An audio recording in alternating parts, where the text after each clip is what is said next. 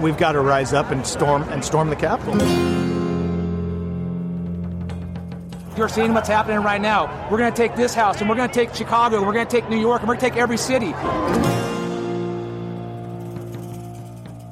The court systems have failed, and the judges have failed, and the military takes care of it.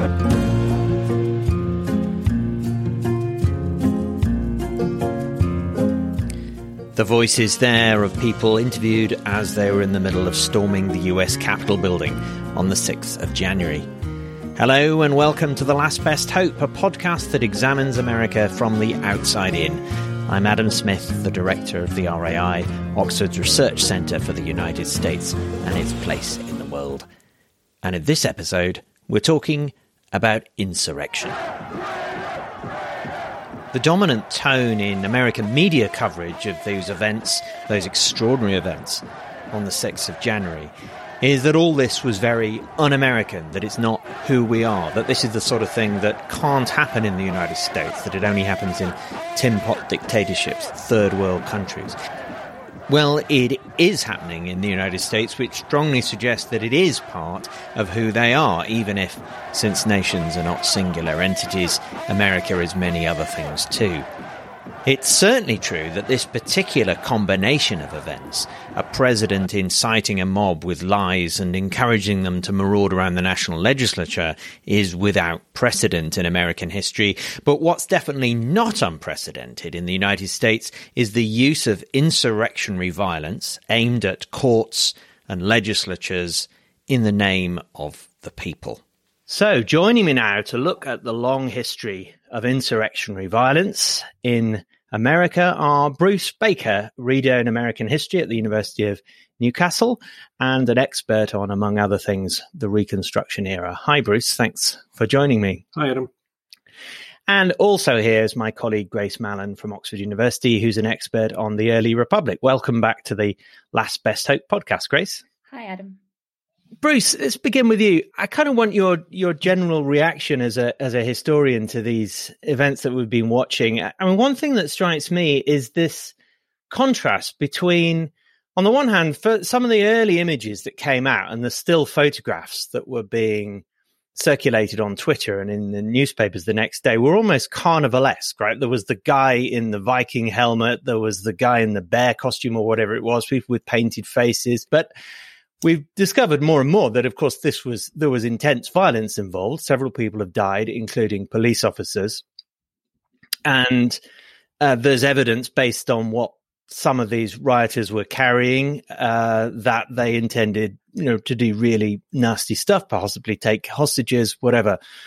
Well, I think the use of carnivalesque is really interesting because one of the things, and to be honest, I hadn't really thought about it that way before, but one of the things that this episode sort of illustrates, I think, is something about the relationship of the general public, the citizens of the United States, to their government and to the place of government. I saw some comments that were kind of reflecting on some of these insurrectionists, terrorists, whatever you want to. I mean, I'm not sure terrorist is quite the right word, but certainly insurrectionist is right.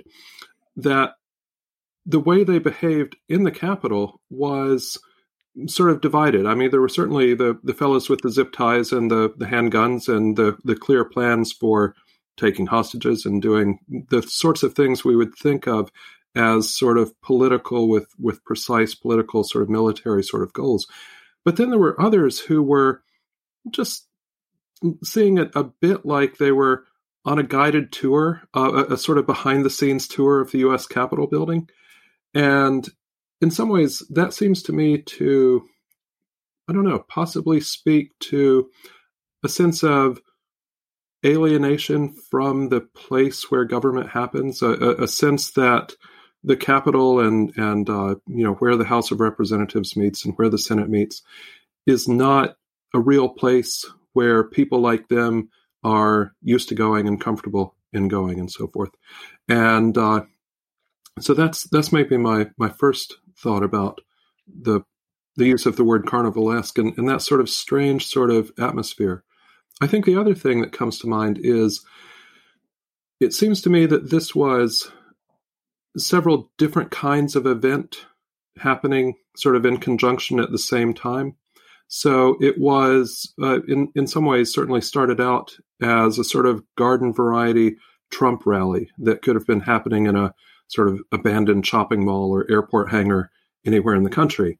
It just happened to be a few blocks down from the Capitol building, and I think we've probably all seen that commentary by, I think it's Seth Abramson, about the speech itself, sort of going through in detail how Trump was sort of egging the crowd on to specifically go and invade the Capitol. But, I mean, my understanding of it from the things I've seen and read was that there was a mix of kind of what we might think of as sort of spontaneous crowd action, and also some, a lot of very carefully planned out material going on. So in that sense, I think it's a bit different from some of the more obvious comparisons in U.S. history. Thank you. Grace, what are your thoughts? I mean, I sort of was so shocked at the time that I was struggling to make historical comparisons, particularly since my own area of research is to do with government administration. So I'm not as used to thinking about political violence and sort of mob action as some other historians. But as I've been thinking about it over the past few days, I suppose, and that phrase, "this is not who we are," something that keeps coming to me as a Briton particularly, is the idea that Americans celebrate their legacy of insurrectionary violence, right? Which is perhaps a cheeky point, but they have a celebration every year of the independence of the United States through the American Revolution. The revolution is celebrated. And we did see people out there at the Capitol in their 18th century dress, as you traditionally see in various kinds of political settings in the United States. So I was quite struck that there is a celebration of this kind of revolutionary culture, which can obviously be used for more or less legitimate purposes in American political life. And this is clearly not a legitimate purpose, but I was very struck by those references to revolutionary culture. Yeah, and it's pretty overt. I think I've seen clips of Ted Cruz giving a speech in Georgia a couple of days before this event, in which he was telling the crowd that, they were the heirs of the spirit of Bunker Hill and they had to go and fight like the revolutionary patriots fought. So I think that the channeling of that revolutionary era violence into whatever's going on today is pretty overt. There was a viral video of a kind of ludicrous video of a woman who I think was called Elizabeth, who was upset because she'd been maced, and she'd said that she seemed to be shocked about this because when asked why, and even though when asked why she was going to the Capitol, she said it was because we were this is a revolution. so she thought she was engaging in revolution, but was upset to have been maced while conducting the revolution. The availability of the American revolutionary example, in which obviously used violence in order to achieve political ends, has always been there in American history. Bruce, I mean, there's been a lot of discussion about whether these events are entirely unprecedented. How useful is it, just in general terms? I mean, we're three historians here talking about this. I mean, what's the validity of our perspective? How useful is it to try to locate these kinds of events in a historical context? Well, I suppose in some ways it's the service that we as historians try to always offer, which is the point that this is nothing new. I mean, it's different, but it's not entirely new and it's not entirely unprecedented. And I would say that just about all of my historian friends that I keep up with, obviously virtually these days, I don't think anybody was particularly surprised that something like this happened. There certainly wasn't the sense of kind of innocence and shock and this is not who we are and so forth, because I think what most of us with our different areas of specialty have done is said, well, nothing like this has exactly happened. I mean, Robert E. Lee would have been thrilled to have managed it, but nothing like this has quite happened, but things that are like this in some ways have happened at various points. So as we were just saying about the American Revolution, and that again, sort of much like I suppose what we saw happen in Syria in 2011, you get sort of political conflicts and divisions, you get sort of street level things. Eventually, it sort of morphs into something more organized. And we've seen various species of that at different times throughout U.S. history. I think a lot of people's attention naturally is focused on the Civil War and Reconstruction era, because that's sort of the extreme example of how badly things can go. Yeah, I think if Robert E. Lee had managed to get as far as the Capitol, I think he would have done things rather better than those guys did.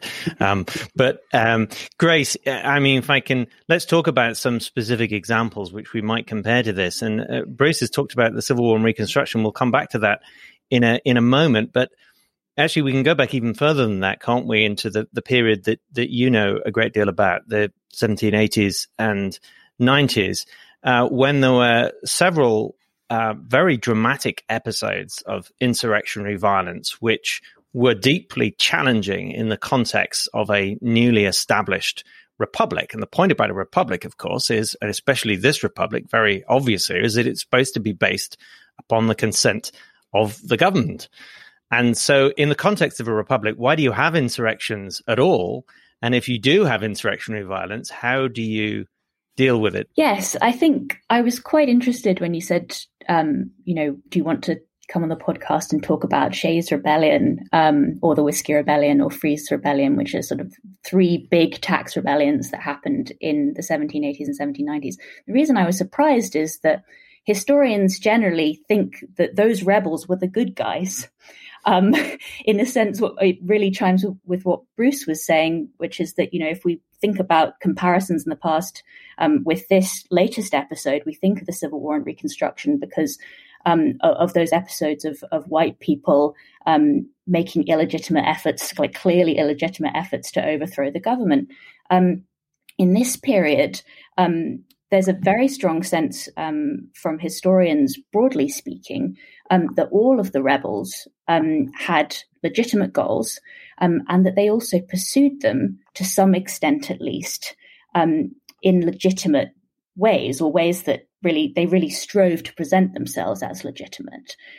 So essentially, what they were all dealing with was taxes. In Shays' Rebellion in 1786 in Massachusetts, it was that Massachusetts was imposing very heavy taxes to try to pay off some of its, to deal with its Revolutionary War debt burden. And in 1791 through 94, it was the whiskey tax. And then in 1798 and 1799, it was a direct land tax. And the rebels were, first of all, struggling to pay those taxes or unwilling to pay those taxes, but they also had a set of political goals that were related to those taxes. They were basically saying, I don't want you to spend my money on this. In the case of Massachusetts, they had problems with the structure of government and the elites who were running the Massachusetts government at that time. In 1794 and 1799, it was to do with policies of building up the military capabilities of the United States, particularly, that this money was going to be put towards. And all of these rebels, I mean, you were talking about the sort of sense of disorganization, the dividedness of the mob at the Capitol. And what's striking about all of these examples is that they really strove to present themselves as legitimate. They called conventions. They drew up lists of clear goals. They also generally attempted to negotiate with government officials at various times and to have a dialogue. And that was a very striking difference between these two episodes, I think. Did they also use violence? Yes, to be clear, they did also use violence. They did attack government officials, all of them. In the case of Shays' Rebellion, they shut down courthouses. And then in the case of the Whiskey Rebellion, they went after tax collectors, and the same in the case of Freeze Rebellion. And there was sort of community-based violence and divisions that were sort of brought out in these episodes, and people were killed by the rebels and later in the suppression of the insurrections. And so talk a little bit more about how these insurrections were suppressed. What was the response of the state and the federal governments? Well, in all cases, substantial military force was used to put down the insurrections. And there was division about how to go about putting down the rebellions. So particularly in the case of the Whiskey Rebellion, the major sort of uprising took place in Western Pennsylvania. So the Pennsylvania state government initially said, we need to go through the courts. We just need to prosecute these people. And it was George Washington and Alexander Hamilton who said, no, we're raising an army. We are not messing around with these people. And in the case of Shays' Rebellion, they tried to put down the rebellion using the militia, so a local community-based sort of almost police force. When that failed, when there was such division in the militia that they actually went over to the rebels in many cases, they had to raise a private army. And one of the problems they encountered is that the federal government was unable to assist the state of Massachusetts at that moment because its resources were so limited, which was sort of an important factor in prompting the creation of a new federal constitution the year after in 1787. What were the goals that historians see these rebels advocating that they sympathise with, and why do historians view the strategies that they employed with sympathy? Because their politics appears to us to be sympathetic, and I should perhaps temper my earlier statement and say there is obviously not total historiographical consensus here.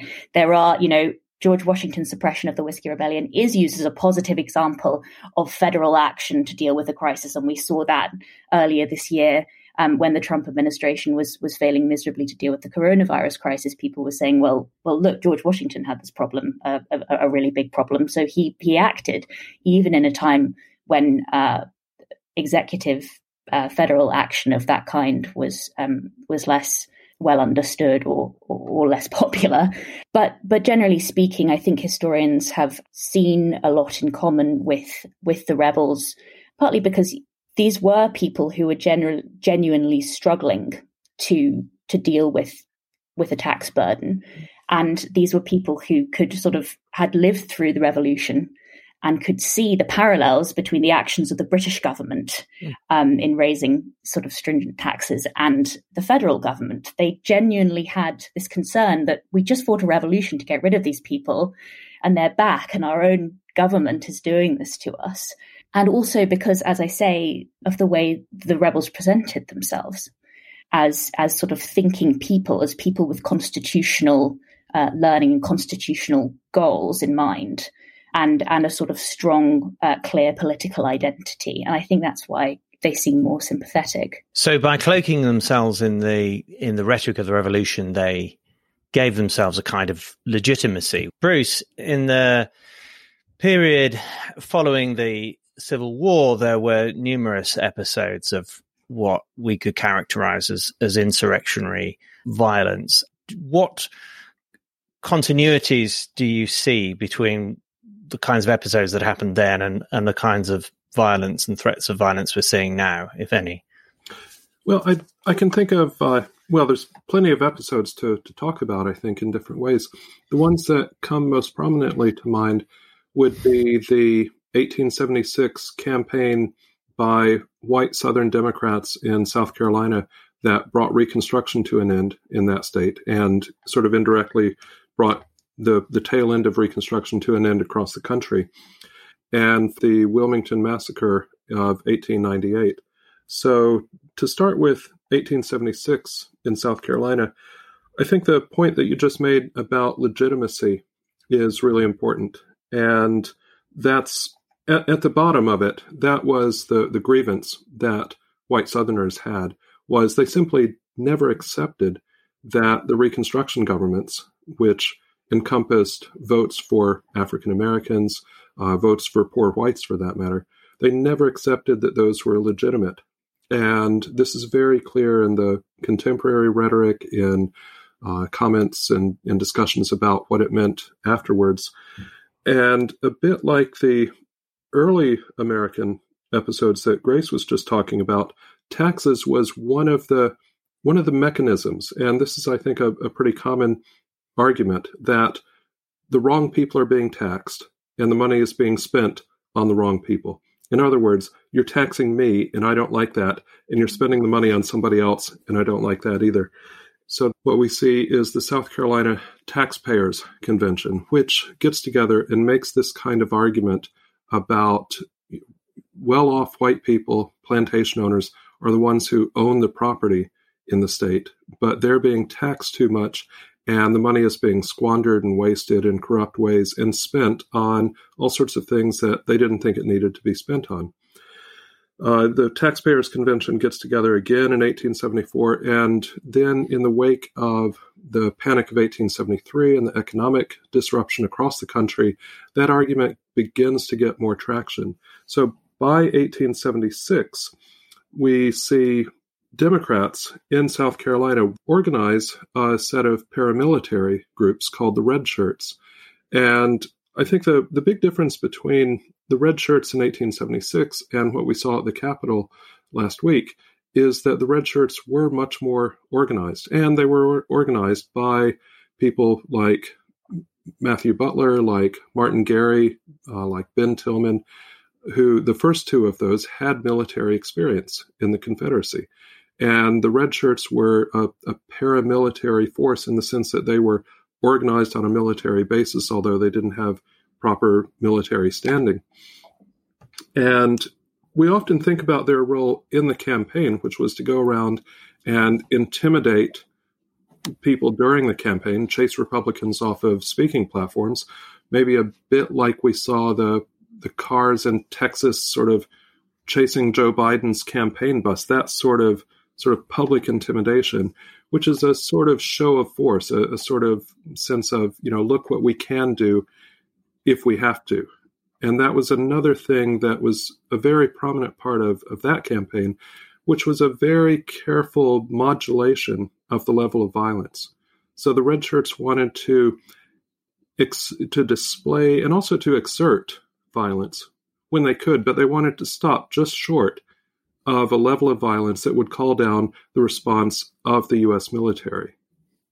So in effect, that example is one of a kind of militarization of an election campaign. So that was the use of violence specifically directed in order to seize power through the electoral process.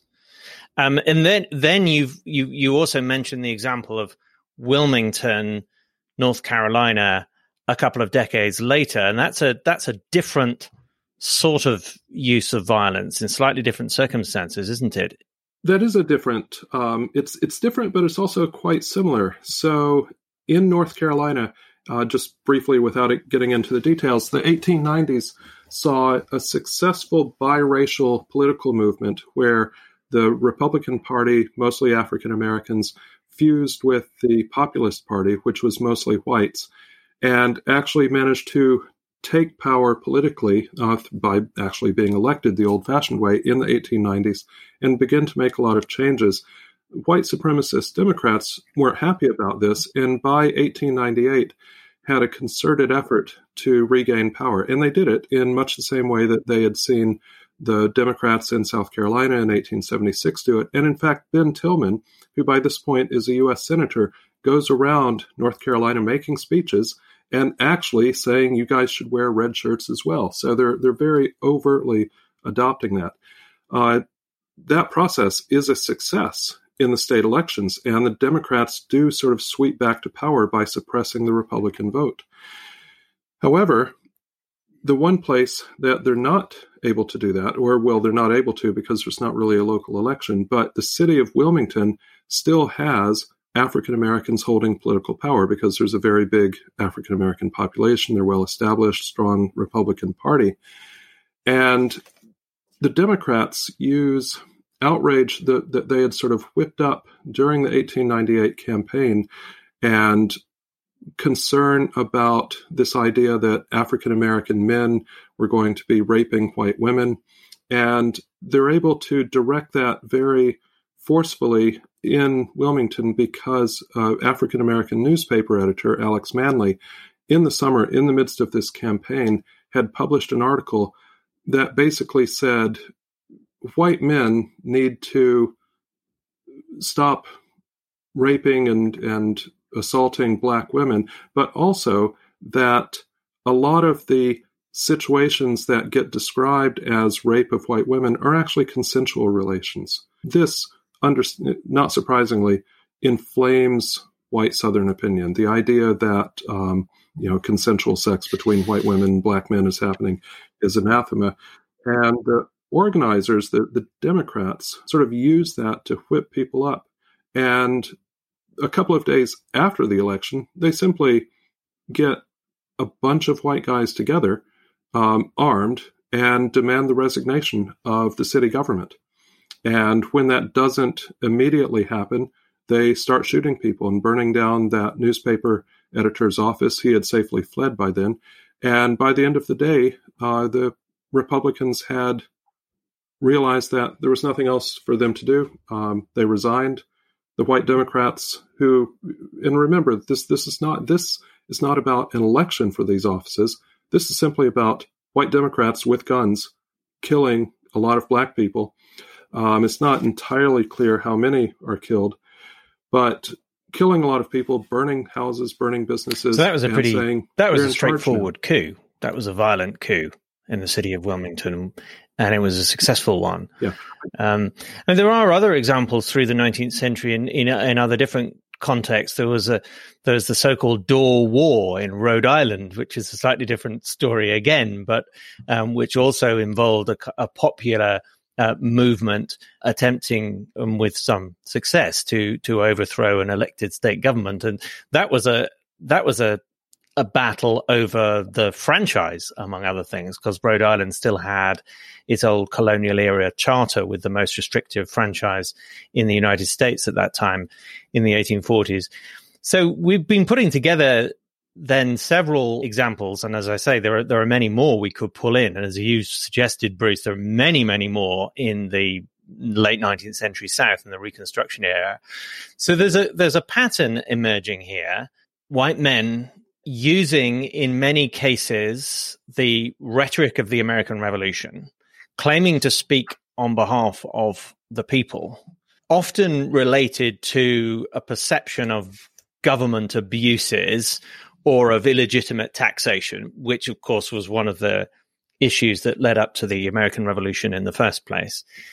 And in some cases, with some success. So what we appear to be describing here, then, is an American tradition of somewhat successful white insurrectionary violence. Bruce, is that a fair characterization of this long period of American history? And if so... Yeah, I think that is fair. I think one of the things about being a historian is there's a lot of history that we can look at, and you can put together different trajectories and different patterns and so forth. And one of the reasons why we keep writing new history is, we find new things about the past, but we also sort of evaluate things differently. I think that after last week, we'll look at the past differently and different things will sort of stand up. But certainly other people in the past have seen this kind of continuity. And as you were talking just then, I was thinking about a speech that was made in 1916 in North Augusta, South Carolina, which used to be a town called Hamburg during the Reconstruction era in the antebellum period. And there was a riot and massacre there where the red shirts attacked a local militia unit, and Ben Tillman actually participated in this and executed 9 or 10 of the militia members. In the course of that, one white guy named McKee Merriweather got shot and actually died. And in 1916, the town put up a monument to him. And the speaker at the dedication ceremony, a guy named Daniel Henderson, if I remember correctly, he gave a speech called The White Man's Revolution, where he explicitly compared what they did in 1876 to 1776. And he put it in this longer sort of history, as people in the late 19th, early 20th century were wont to do, put it in a longer history of sort of Anglo-Saxon supremacy and specifically the use of violence to enforce Anglo-Saxon supremacy. And if you look back at that speech, which I talked about in my book, What Reconstruction Meant, but if you look back at that speech, that's the sort of trajectory that we're talking about here. And Henderson thought it was a great thing. We think it's not so great. But these kinds of continuities have been evident to other people in the past. Grace, coming back to your examples from the 1780s and 1790s, why had the state and the federal governments lost legitimacy from the perspective of these rebels? And how, if at all, did the governments in those circumstances go about restoring their legitimacy in the eyes of a sufficient proportion of the citizens to quell the desire for this kind of insurrection again?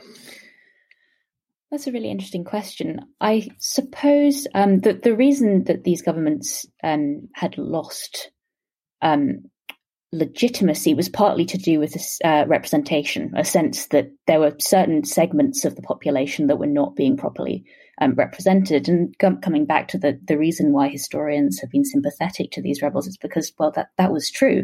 America wasn't really a democracy in the way that we would think of a democracy now.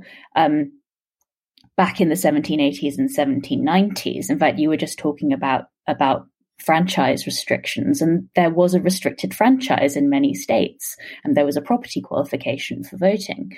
And there was also a considerable difference in the quality of representation for people living in new Western settlements or newer Western settlements and older Eastern settlements. So there was a sense that people living along the Eastern Seaboard really held all the power, and rural agricultural people living particularly to the west of the Appalachians didn't have that kind of representation.